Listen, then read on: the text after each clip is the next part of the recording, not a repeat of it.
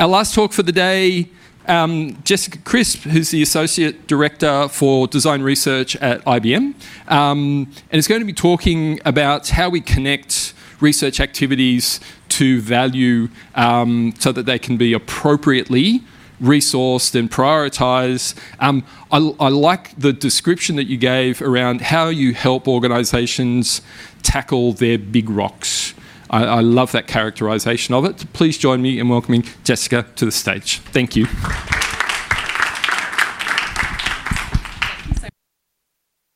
My proposal, I definitely didn't expect to be closing this out.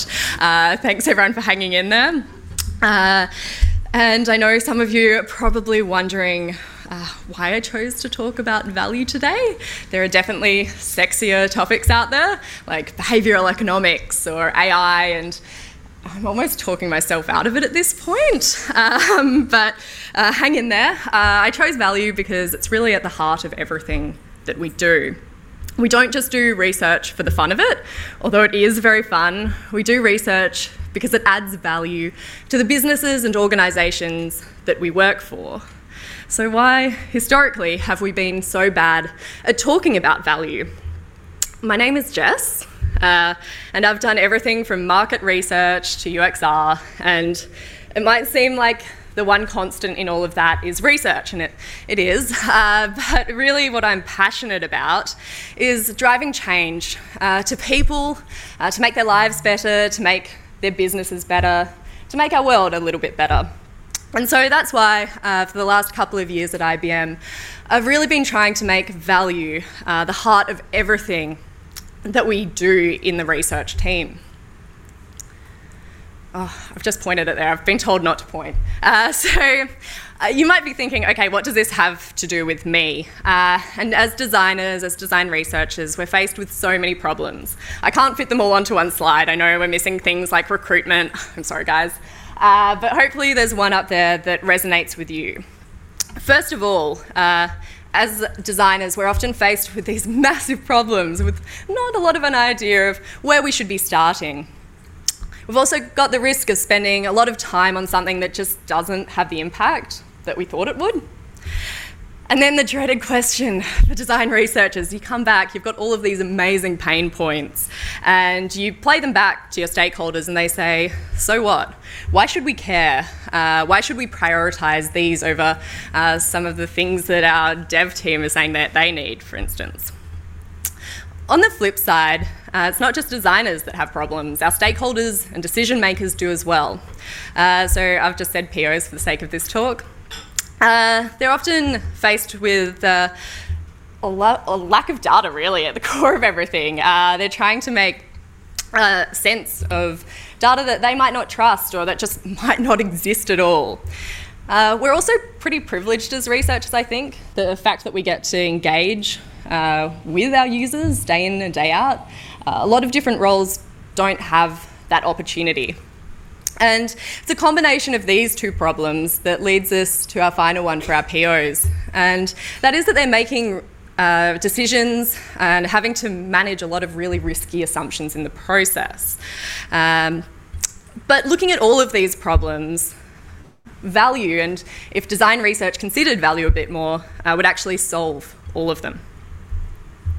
So how can we as design researchers go about this? This interplay of research and value is a really exciting place to be in.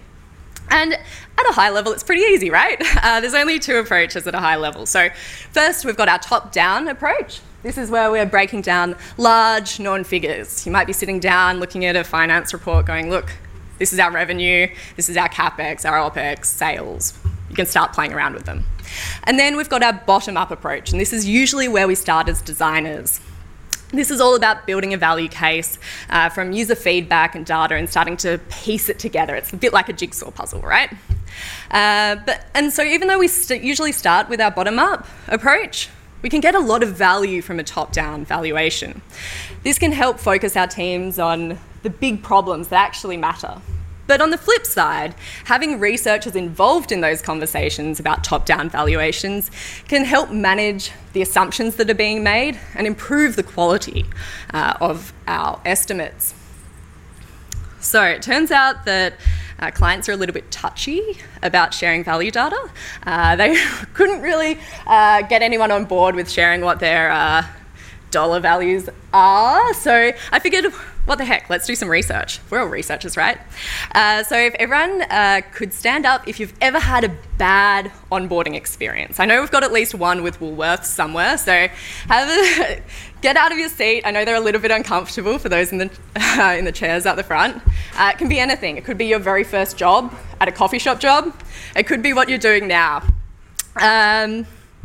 Okay, let's stay standing. If you're pretty sure that there wasn't a formal onboarding process for that experience. Okay, a couple of people standing, but we've still got a lot of people up and out of their chairs. Great to see, this is fantastic. Proves my hypothesis, onboarding sucks. And it turns out that you're not alone. Gallup did some research and they put out this article in 2021 saying that, and you can sit down now if you'd like, that 1 in 5 employees reported that their most recent onboarding experience was poor, or that they received no onboarding at all. So for the people that are standing, you're definitely not alone. And let's pretend that a stakeholder in our business has read this on the tram on their way into the work today, and they went, gee, I think our onboarding experience sucks as well. Let's get a team onto it. Let's go after this full force. Let's fix it. And so we're going to play out this scenario together over the next 30 or 40 minutes. And we're going to take it step by step. So step one, for me anyway, when I have an opportunity that's coming from within the business, is to say, hold your horses to that stakeholder. I like to make sure that there's actually value here and that we can expect to see some value before we start investing people's time and spending a lot of effort and getting emotionally attached to things. I really want to make sure that we have a clear idea of what we're expecting from this. So where do I start from there? Nope. Other way. I like to start with the value tree, and some of you might know what a value tree is. You might have heard to them being referred to as driver trees or KPI trees. They're not new. But what I find is that often they're being used by product owners, product managers, which is a shame because they're a great way of visualising how our metrics connect up to higher level outcomes. And often it's these metrics that we care about as researchers, that we're creating, that we're caring for day in and day out. And so it's a great way of helping us understand how the work that we do connects up and helps the broader organisation. It's also a great way to make sure that teams are focusing on and that they're prioritising impactful work and that that's consistent across all areas of your organisation. And even if you don't have a backlog full of opportunities to go after, this is still a great tool to invest some time into developing because it can help with your generative research as well. You can go back to it and think, I found something unexpected. How does this fit in to our value model? So how do we build them? Unfortunately, they don't grow on trees. I wish they did, but they do take time and they take investment from your leadership team. So step one is always to engage with your leaders, your decision makers, to understand what they care about. And I start at the top of our tree. These are the things that are most stable over time. There are business outcomes. And they're usually at a pretty strategic high level and, again, stable over time. So we'll see things like in the financial area, you might have increasing revenue, sustainability, one of my personal favourites. You might have something around your carbon footprint, or for the things that just don't fit as nicely as we'd like, I always like to have a strategic portion of the value tree. And this list can go on forever. It really depends on your organisation and the things that they care about. From here, we start to build on it. We connect our business outcomes to our value drivers, and they should go hand in hand. It's how we're going to, the value drivers are the things that we can move. There are levers that we can pull to make sure that our business outcomes are moving in the direction that we want them to.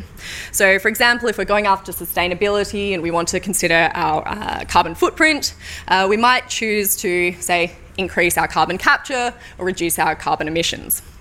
But you can see that there's a couple of other examples up there. You can go after sales of a product to help increase your revenue, or maybe you look to chase awareness. And if you're an OKR kind of person, I'm an OKR girl, you might find that your objectives fit really nicely in as value drivers. So you've already done a bit of that work yourself.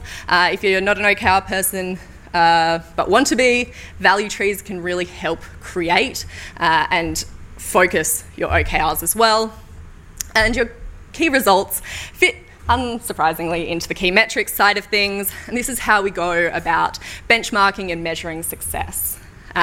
When we're doing this, I like to consider a mix of leading and lagging indicators. I know that historically we've been fans of lagging metrics. They're great, we can trust them. It's like a warm, safe feeling you get, right? But leading metrics are really what get us ahead of problems and make sure that we're acting as soon as we can. So what does our value tree look like? The first thing you'll notice is it's a very small value tree, and that's because I wanted to make sure that you could read it. These can go on forever, and the other learning from pulling this together in PowerPoint is don't use the smart art feature. It's not fun. Smart charts will not be your friend here. So we'd really recommend sitting down and with your leaders, if you can in person, kick it old school, do a whiteboarding session, get out the sticky notes. Or if you maybe care about trees and how many post-its you're using, mural and mirror are also really handy. But what do we have up here? So I've taken a slice, which is the financial slice, and then I've taken a slice of that slice. So to keep it pretty basic, we've got our two usual suspects under financial. We've got increasing revenue and decreasing costs. Hopefully we all understand those. I thought those were the most straightforward ones I could possibly think of. And then below those, I've chosen two value drivers. This is where usually you'll blow out. You can keep going on and on and on forever. The ones I've chosen here are about employee productivity, and we've got time on task sitting under that. So in the red, we have time to complete onboarding for our graduates, our experienced hires and contractors, so calling it out very specifically. And then to the right of that, under employee retention, what we have is my personal favourite, ESAT. We care if our employees are satisfied, if they're happy, which is a bit of a leading indicator as far as it comes to retention. And then, of course, we can't get away without including a voluntary turnover rate. Not as much fun, not as sexy, I know. Okay, so we're done, right? Happy days, we've got a beautiful value tree. No, we're never done. You can always keep coming back and adding to it. You'll find that you do keep adding to it and it grows over time. But before we move on from it, there are two things that I like to add in. And the first is adding in benchmarks. You don't want to get to the end of a project and go, we're pretty sure we had a 20% impact on this key metric, but we can't be sure. And the business goes, are you sure you're delivering value? Are you actually helping us do anything? So if you know the benchmarks, add them in then. It's really hard to remember back a year or 2 years and remember exactly where your benchmarks were then. The other thing is to prioritise business outcomes. You will find that different solutions, different pain points do fall under different value drivers and objectives, and it starts to get a little bit complex to know what you should be focusing your time on. And so it's really important to sit down and have those hard conversations as early as you can. And value conversations can get tough.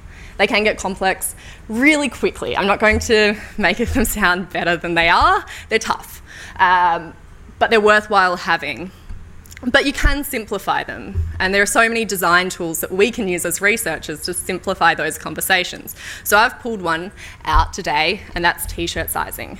It requires a little bit of assumed knowledge, and that assumed knowledge is that everyone has either worn a t-shirt before or that you know what a t-shirt is. Because all you need to know is that small comes before medium, which comes before large. So everyone understand the basic idea of t-shirt sizing? Perfect. And what we do is you can either pull in your key metrics or your value drivers. It depends on the scope of your problem and how confident you are in the key metrics. For this one, I've taken in our key metrics because I'm pretty confident in them.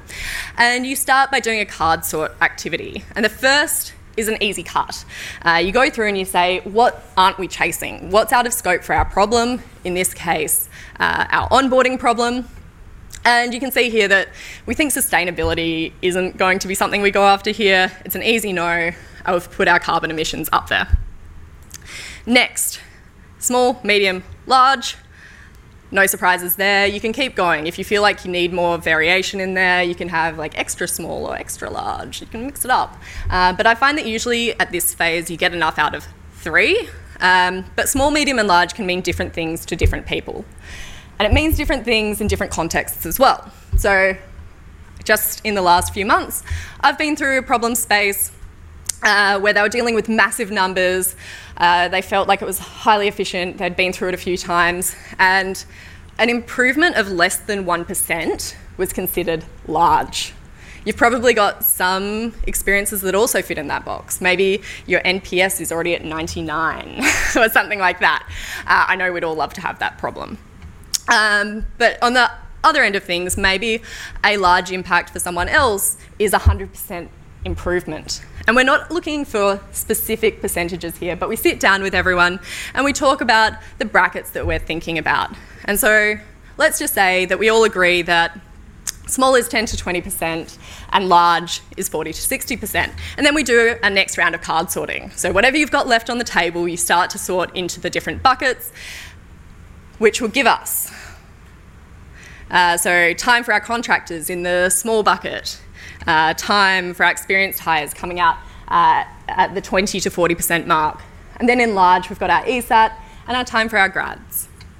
And I know we're all researchers here, so we know that I don't really care about the numbers that much.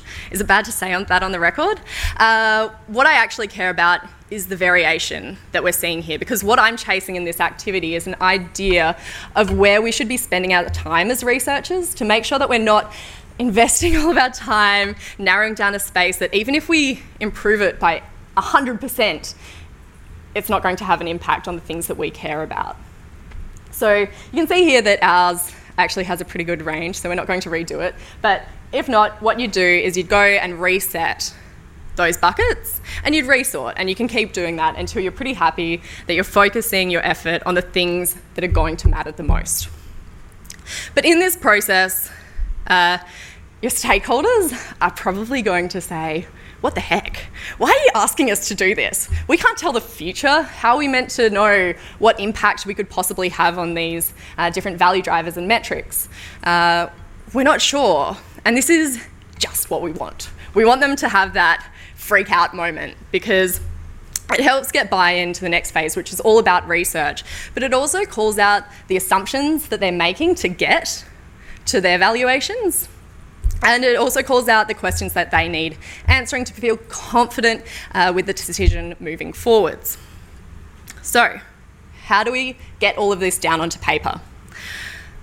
We've seen a couple of examples of this over the day today. I think we started with it, now we're going to end with it. The one I like to use is the questions and assumptions activity. Again, nothing new. But if you haven't used a questions and assumptions activity before, but you have heard a stakeholder come in and say, hey, I don't think we need to do research this time around because my gut is telling me X, and my gut's never been wrong. This is the activity for you, because it's a great way of going, great, I'd love to understand a bit more about what's happening on in your gut. I'd love to have that crystal ball. And what assumptions are you making when you say this is a no-brainer? And how risky are those assumptions? How certain are we about them? And what impact would it have if your assumption was wrong? And so this starts to call out the fact that when we're relying on our gut, we are making really risky assumptions, often ones that we're not aware of. We can also use this to start to understand the opposite of these, the questions, the things that they want answered. And so you'll see a bit of a mixed bag. Some of them will be massive, like onboarding is suboptimal. Well, no duh. We probably know that that's going to be true, but then there's also going to be some very specific call-outs. So maybe they think that it takes 2 weeks for employees to be onboarded currently. And this is all great information because it helps focus our teams when they do go out to do research on answering the things that otherwise our stakeholders would be asking us when we hand in our beloved/hated reports at the end of our research. So hopefully at this stage, what you've got is buy-in from your stakeholders and your decision makers to move on to step 2, which is starting our bottom-up estimate. I love triangulating things, right? More data points is always good. And to do this, we sit down with our users and customers and start to see things from their side. And obviously this involves research, and I'm not going to tell you how to do your research, but what I am going to say is that it's really important to consider the stage you're at and the level of certainty that's required at that point. Value activities research doesn't need to take forever, but say you're spending $300 billion on a nuclear submarine off the back of your research, maybe you want to spend a little bit more time on this step. We often are making decisions that are around the 1.5 mil point, and so we're pretty confident that we can get a good outcome end to end in under a sprint, so 2 weeks. If you haven't, at this stage, aligned with stakeholders on the value drivers and metrics, now's a really good point to circle back and make sure that you understand and that you're on the same page with what they want considered. And we use this to start to find out what data already exists. I know no one's mentioned secondary research, but it's my favourite. Always look to use what already is out there. And then what we do with our primary research is that we do just enough to fill in the gaps. We're not overcooking it. So we're going to pretend like we've set a world record. We've finished our research in under the minute or 30 seconds that it took us to get from the last slide. And we're going to walk through what an output could look like for a squad that's focusing on our problem space, which is onboarding. So I like to start our high-level blueprints with the tier 1 steps. And this is a really high level overview. There's nothing too special going on here, but it helps orient us. It helps us focus and understand what's happening at the next level.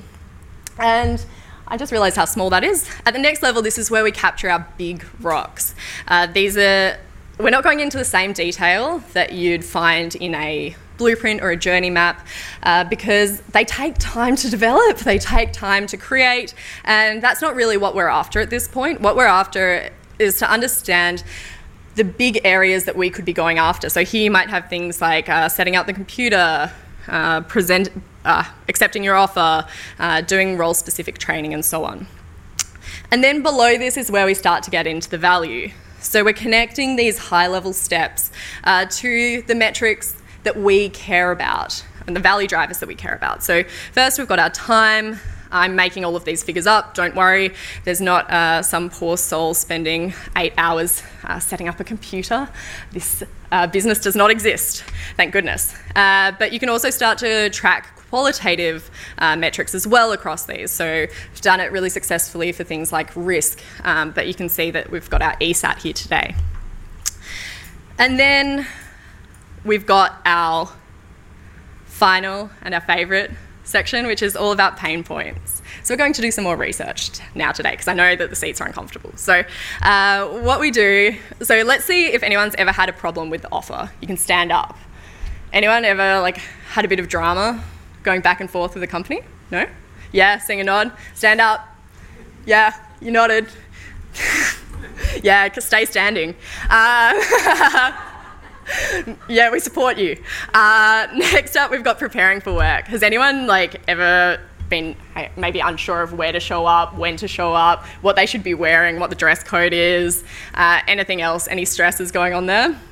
You can also stand up. Yep, starting to get there. Arriving at the office. Have you ever had issues here? This is where you might meet your colleagues, understand what your role's actually about. Set up that computer. Yeah, got you. Got a few people there. Setting up computers is a pain. We've got our mandatory training. These are the things that you have to go through every time, right? It's telling you not to be a terrible person. Yeah, who hates doing that? Yep. Then we've got our final one. You're actually working and you go, hang on, why didn't someone tell me how to do this before? Maybe it's that Woolies example. Someone didn't tell you how to cut bread. Terrible, right? Hey, guys who stood up at the very beginning, did you get bingo? Have you said yes to all of these? Do you want to shout out bingo? Feels good. Bingo, perfect. Online, you can also type in if you got bingo. So what we do next is we compare all of these pain points and we start to connect them back to our value levers, and we have more discussions around, okay, knowing this, how much do we think we can shift the dial on these? And we go back to our favourite t-shirt sizing exercise, if that's what you like to do, which I do, and it gives us my favourite layer, which is a heat map, basically. It tells us where the most value sits across these often quite complex problem spaces, and it gives us an idea of where we could spend our most time to get the most bang for our buck. And let's say that in this instance the team goes, look, we're interested in job-specific training. At the moment our grads are spending 2 weeks on it. Maybe that's not optimal. Maybe the real benefit here is doing job-specific training for the other personas so that we're not getting a low ESAT later on. And as much as I'd love to say that that's an easy thing to do, it's not. Inferring impact, especially for value drivers and metrics that aren't as straightforward as time, is hard. But there are tools that we can use as researchers to give us a little bit more confidence in what we're putting forward. And a lot of these I like to look into futures thinking. I don't know if anyone's a bit of a futures nerd. I am. They've got such a good toolkit to start getting people into mindsets where they're thinking a bit more accurately about the future. The first one I like to start with is an easy one. What's our previous performance been? So if we're talking about ESAT, have we gone after any initiatives in the past that have moved the dial on that figure? How much did it move it by? And we're starting with an easy conversation. Are we looking at the same ballpark? Are we higher or lower? And that's just to get the ball rolling. It's also really easy to just go out and start looking at what other people are doing. Let's say our competitors' onboarding experience is at 90% and ours is at 50%. Do we think we can get that 40% uplift? Heck yeah, let's believe in ourselves. The final one, driver analysis. Looking at things like maybe our retention. We can start to look at offboarding and our exit interviews or surveys and going, okay, we think that 20% of those exits or those exits could have been resolved if we went after, say, the step that we selected on the slide earlier, which was all about job-specific training. And by using a combination of these, and there's definitely more out there, you can start to get a pretty good feel of what you'd expect. Again, we're not going after specific figures. If you're not confident about it, just make the bracket bigger. It's somewhere between $0 and $100 million. We're definitely 100% confident it's going to come out there, right? And at this point, we've now got 2 different figures. We've got our top-down estimate from our senior stakeholders, and we've got our bottom-up from engaging with our users. And it's always interesting to see if they line up. And I was challenged by one of my junior teammates the other day when they said, what if they don't? What happens if our senior stakeholders think there's value, but our users just say no? There's no desirability, our onboarding experience is perfect, go to hell. And I thought, gee, the answer's pretty obvious, right? Like, you pivot, you stop. But I think in practice, we all know that it isn't as straightforward as that. It can be really hard when you've got a stakeholder who's invested, who really believes in their gut and what their gut was telling them. Yep. But it can also be hard when you've sunk a lot of time into something. And I'm not a gambler, but sunken cost fallacy is definitely a real thing. What I am is an ice cream addict, a sugar addict. So I like to think of this as when you sit down to watch MasterChef with a tub of connoisseur ice cream. It's really misleading with that little lip at the bottom, and by the time you realise you're pretty close to the bottom, you go, what the heck, I may as well just finish the tub of ice cream. Even though I know I shouldn't, I'm just going to do it anyway, because it's like, it's what, 3 more spoonfuls. It's not a big difference. And so getting yourself into that mindset where you realise that everyone falls victim to this, it's not just a stakeholder being an idiot. We need to support them in this decision. Because pulling the plug isn't easy. It hurts every time we do it. But we need to create a culture that celebrates it. It's a major win, calling it early before we do start sinking time into something, and it makes it even harder to say, let's stop. But to make it easier to break that news to our stakeholder who really trusts their gut, it's important to stop and think about the possibility that we're making an error. Is there actually value in this? And so I stop and I think about the research that we've done and think about if there's any bias that we're introducing in the process. Are we asking our users or customers to reflect on maybe a subconscious behaviour? Have we spoken to the right people? Are they telling us the truth? All those fun things. Because building that trust with your stakeholders, it starts to get to the point where they know that you've put the time and effort in, and when you're saying no means no, they get it. They know that you've thought about them, you've thought about everything that could happen, and they understand where you're coming from. But let's say that everything's gone perfectly. It's always nice when everything lines up, when your stakeholders agree and your users agree, and there's so much value on the table to go after that it's fantastic. And so at this step, we start to talk about the addressable value. And you might be asking, what the hell is that? I don't blame you. I've thrown a few big words and random words around today. The first of those was the value ceiling. A value ceiling is the most value we can possibly squeeze from a problem space. So for our onboarding, that was, say, the 2 weeks that the grads are spending on their role-specific training. Do we think that we're magically going to get rid of all 2 weeks? No, that isn't realistic. And so our addressable value is the realistic value that we could possibly ever get from that opportunity space. And it takes into consideration things like, is there another team going after that same problem space? If they are, how much do they think they're going to remove from that value ceiling? And we start to get it a little bit lower. And then we start to think about the solutions that are in the space, and it gets a little bit smaller again. And it gets us closer to what can actually be captured. And that's the final row we've got there, which I'm not going to talk about, but this is where we want to get to, right? We want to get to a point where we can clearly articulate the value that we've created and captured for our organisations. So how can we do that as researchers? Often a lot of this is in the design space, but we can help designers, especially when we're crafting and helping to craft their ideation sessions, to make sure that it's focused. And I know how might we statements, probably most people know about them, right? They're pretty basic. There's different ways you can structure them, but at their core, they're just an invitation to help solve the problem that we're going after. And they should be based heavily on research, which is why I'm passionate about researchers actually developing these. The first step is always to go back through your research and define what you're trying to solve. So how might we, in this case, we're highlighting the user and their needs, we're going after our new starters and making sure that they've got their role-specific information. And then we need to call out the objective. I think this is a part that sometimes gets lost. I like to add a "so that" to my "how might we" to really make sure that this can be easily taken out.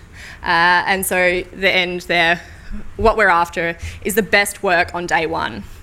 And often objectives for our users can be a little bit different to the objectives that our business wants, but the magic is when those align.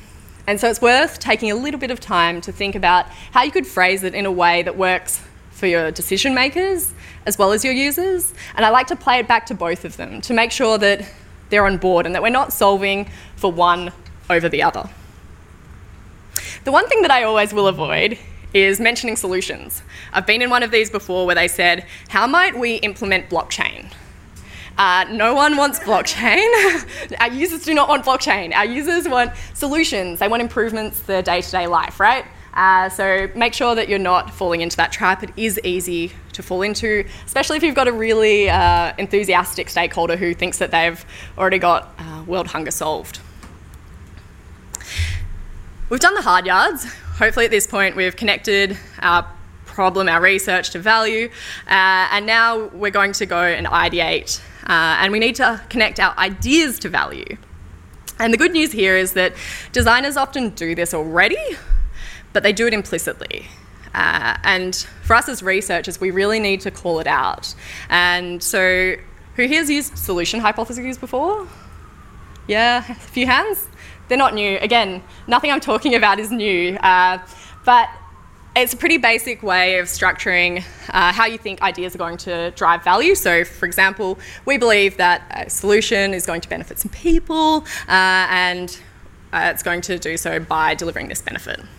We know that's successful when, and you can add your key metric here. You've already done the hard work in that value tree ages ago, right? So, hopefully at this stage, your designer friend, or you as the designer, has run a bit of an ideation session and come up with better ideas than I did at like midnight a few weeks ago. These aren't the best ideas, I'll own up to that. But we've got our buddy system, a Trello board, and a welcome pack. Pretty straightforward, right? And usually at this point, you'd start and you'd cluster, put similar ideas together. Again, nothing crazy. But as a researcher, this is when we can yes and our designers, and they're probably going to roll their eyes when we say, yes and, can we add to this? But it will add value. So the first step is to go, okay, who is it benefiting? Buddy system, we think it's going to, we've put that out as an idea because we think it's going to benefit our graduates. How's it going to benefit them? It's going to offer ongoing tailored support. Maybe they're going to feel a bit happier. They're going to know what to do. Always good. And then at this point, you've got a pretty well-rounded idea of what's going on with that solution and how it's going to deliver value. And afterwards, I like to go through with the team and add the final piece of the puzzle, which is our key metrics. And you can definitely add more here. I've tried to keep it as stylish as I possibly can as a researcher, so I've simplified it. But you can definitely add more users, more benefits, more key metrics. More is more in this case. And at this point, we've got a lot of information. We have our questions and assumptions, a top-down estimate, pain points, a bottom-up estimate, ideas, solution hypotheses, initiative overlaps. Oh, and that was it. So we've often got a lot more information than we first think. And as great as that is, it means that we've got some tough decisions about how we communicate that information back to our decision makers, and how we make sense of it. And as much as I love Miro or Mural for our journey mapping and creating our value trees, it does limit us when it comes to talking about value. And the way that we store insights is going to have a real impact on how we can turn around rapid estimates. And so I'd recommend thinking about where you store your value information. It is valuable. Even if it's just putting it into a spreadsheet, that works.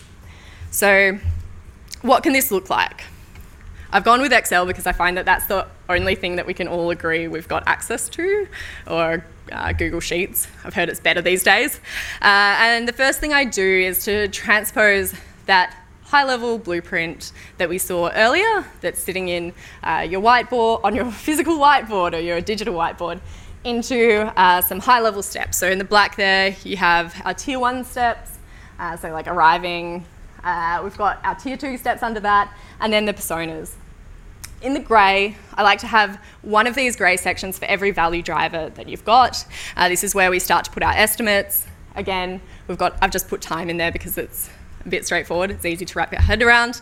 So we've got our high and our low estimates. And if you're trying to pull it back to, say, increasing revenue or decreasing costs, which we were, it's good to have some assumptions going in the background. So for example, we think that we're going to have 30 grads this year. This is their wage, this is their hourly rate. And you can start to do some calculations and pull in a figure. Obviously, dummy figures. We're not talking in the millions here, probably, unless we've got lots and lots of grads coming on board, which would be a little bit scary. And then we get into the fun stuff, which is inputting the assumptions that we made to get to our addressable values. This means removing our overlaps. So up there you can see that in the dark green, we've got a graduate experience team. They're being a bit pesky. They've gone onto our turf. They're doing something that they think is going to impact and help with people setting up a computer. And they think they're taking 50% of that value. That's great. We still think that we can add on to that. So in the light green, this is the uplift. And I do one of these light green sections for every solution that we put forward. It means that we're not making a decision on what we should go with based on what's shiniest or prettiest. We're making a decision based on what's actually going to have the biggest impact on our users and the metrics that we care about. So it's really easy to compare your solutions at the end of this. And I also leave in a section around comments because you're going to disagree about how much of an impact you think you're going to have. It's good to capture the assumptions that are going in, and it's great to have those discussions about why we disagree with each other because they call out the assumptions and the reasons that we're putting behind those. And it gives us what we're after. In the grey, it gives us value. This one we're going after financials, but you can even put some assumptions around high, medium, and low to get a feel for like where you're sitting. But trust me when I say that as pretty as that spreadsheet is, no one wants to go through it line by line with you, or very few people will. It's great to have in your back pocket when you're asked tricky questions about why you think you're going to have an impact, or going back at the very end and going, this was our actual impact versus the estimate on day one. And so we like to bring our numbers to life. And the good news is that often we're doing a lot of qualitative research behind this, and it goes so well with numbers. Qual-quant, it's a classic combo, right? You can't go wrong. So usually when I'm presenting my results back, I've got a little bit of an approach that I think is foolproof. I'm sure everyone has their own foolproof approach. And the first thing I like to start with are the things that are no-brainers that we're not going to get questioned about so much. They're the big numbers. It's what our data's telling us. It's going to be hard to question it, let's say. So, for example, our ESAT's low. We know that our onboarding activities can run for over 2 weeks. Those big statements that really set the scene, that aren't too contentious. Next, we like to bring it to life. So I like to talk about what the people are telling us. So our people are telling us that the approach to onboarding isn't fit for purpose, and then I like to bring this to life. And you can add your story in here. Maybe it's about your Woolworths experience where you were having to slice bread down 2 different lanes and also manage the donuts. And the stress that meant for the people and the impact that had on our customers. It really helps get buy-in and make sure that we're not just talking to people and giving them a rational appeal, we're also going after an emotional appeal as well. And getting that balance right really is the magic. Next, we talk about what the impact actually is, and more importantly, what the projected impact is on the business. We can fall into a trap of looking backwards and saying, okay, given what we did last year, we think that it's going to have, say, an impact of 500 hours this year. But what happens if we don't actually hire any grads this year? What happens if we double the number of grads we hire this year? It's going to have a real impact on the actual value that we're going to drive. So it's important to think about, what today looks like, but what is tomorrow going to look like? What's next year going to look like? Because we're not turning this around in one day. Think about the likely timeline you're dealing in with those solutions, and then make sure that you're thinking about that time frame when you put forward your suggestions and your valuations. And hopefully at this point, because we've brought our decision makers and our senior stakeholders along on this journey, it's a no-brainer. When we get to the recommendations and the expected benefits, everyone's on the same page. You're not going to be faced with too many curly questions. Hopefully our decision makers have raised them early, or you've been involving them throughout this process, so you've been able to address them as you go. But I also know how easy it is to file and forget. I don't know if you guys face the same problem as me. If you're doing a lot of research projects, it's hard to remember what you did like last year, let alone 5 years ago. And our users, the people in product teams that are going after these opportunities, are faced with the same problem. They're also being inundated with a lot of information. And so it's always good to sit down with them and make sure that we're coming up with something, and it can be anything, it's whatever fits with their process. It could be just adding in a Jira card. But I've put up a lean canvas here, or a bit of a riff on it. Again, this is nothing new. It's something product teams love. I think it was developed by Ash Maria. I'm bad with last names. I've massacred it 100%. But it was developed in 2010. So this is over a decade old. And the only change I've made to it is relabeling revenue impact to value, because I think that revenue impact can be a bit limiting. I think that value means a lot more, especially in the current contexts that often our organisations are dealing with. And it means that we can't talk about awesome things like sustainability or more strategic elements as well. So what I like to do is sit down, get everyone involved who will be responsible for taking your recommendations forward. So getting your designers involved, getting your product team in the room, and starting to fill out the canvas. You're not going to be able to fill out everything, but there's a lot up there that you're probably thinking, yeah, as a researcher, I've got that information. I can fill that out easily. And the first one will be your problems. So if you're lazy like me, sometimes I just copy and paste the how might we statement. It's already got our problem in it. It's already got the so that. It covers a lot of information, but if you want to, you can call out each of the individual problems there, but keeping it to a high level. We want this to be an easy document to pick up. Next, we've got our customer segments. So we've already called these out in our key metrics. We've got them called out in our high-level blueprint. It's easy to pull these in. We've got our experienced hires and our contractors, but we've especially called out our early adopters so that we know where we're focusing. We're not going after everything all at once. And as researchers, it's our job to make sure that we're advising these teams on where the starting point should be or could be. We've got our solutions. Again, nothing too sexy up there. But at this phase, we haven't committed to anything. And it's okay to start filling out a canvas when you're not 100% sure what that's going to look like. It's still good to get it down on a piece of paper so that if you go away for Christmas, you can come back, you can pick it up, and you've still got a pretty good idea of the direction you should be taking. Key metrics, again, not a surprise, but if we do have anyone who's a product person out there, I know the value thing's meant to be the last box that you fill in, or one of the last ones. I know that, but I think that we can't leave a canvas until we have this filled out. It's what I always look at when I'm prioritising work. And adding this information in makes sure that we're able to prioritise our work, we're able to make sure that the product teams, our design teams are working on things that are going to have an impact and are going to be meaningful. So I think I'm running ahead of schedule.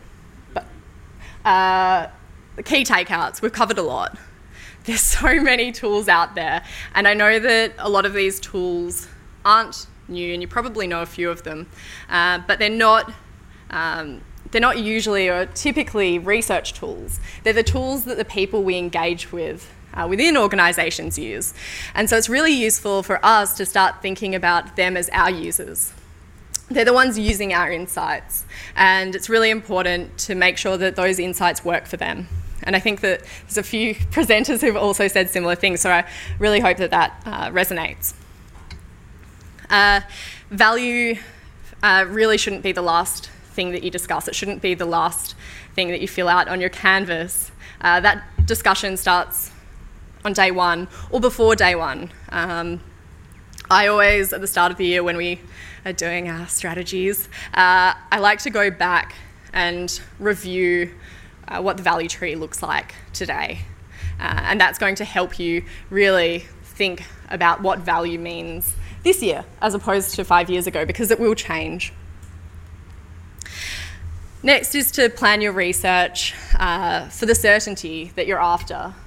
It doesn't need to be hard. Value and valuations don't need to be hard. We can keep it at a high level, and I'd really encourage getting comfortable with some ambiguity and making sure that your stakeholders are comfortable with some level of ambiguity. You're going after just enough to de-risk the decision to proceed further.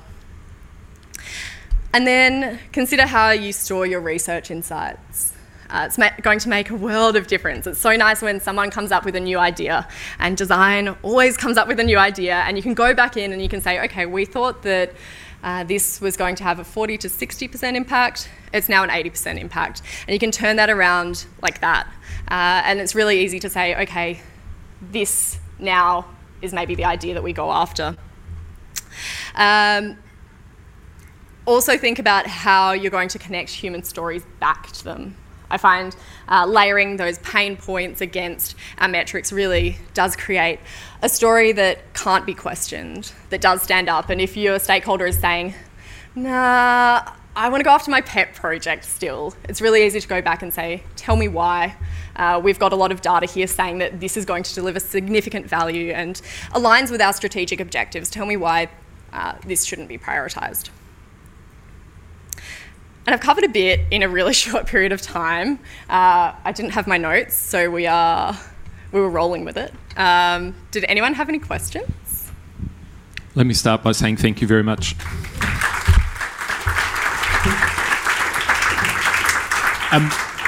We are at time though, so if people have questions, I think they should grab you at the bar and have a chat to you, or just afterwards. But thank you very much, Jess. That was awesome. Much better over drinks.